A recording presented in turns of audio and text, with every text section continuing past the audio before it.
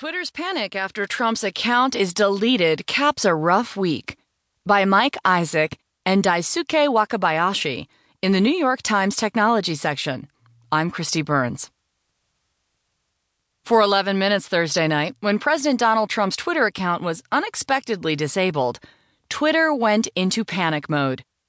At the company, customer service representatives, public relations managers, and executives, including Twitter's chief executive, Jack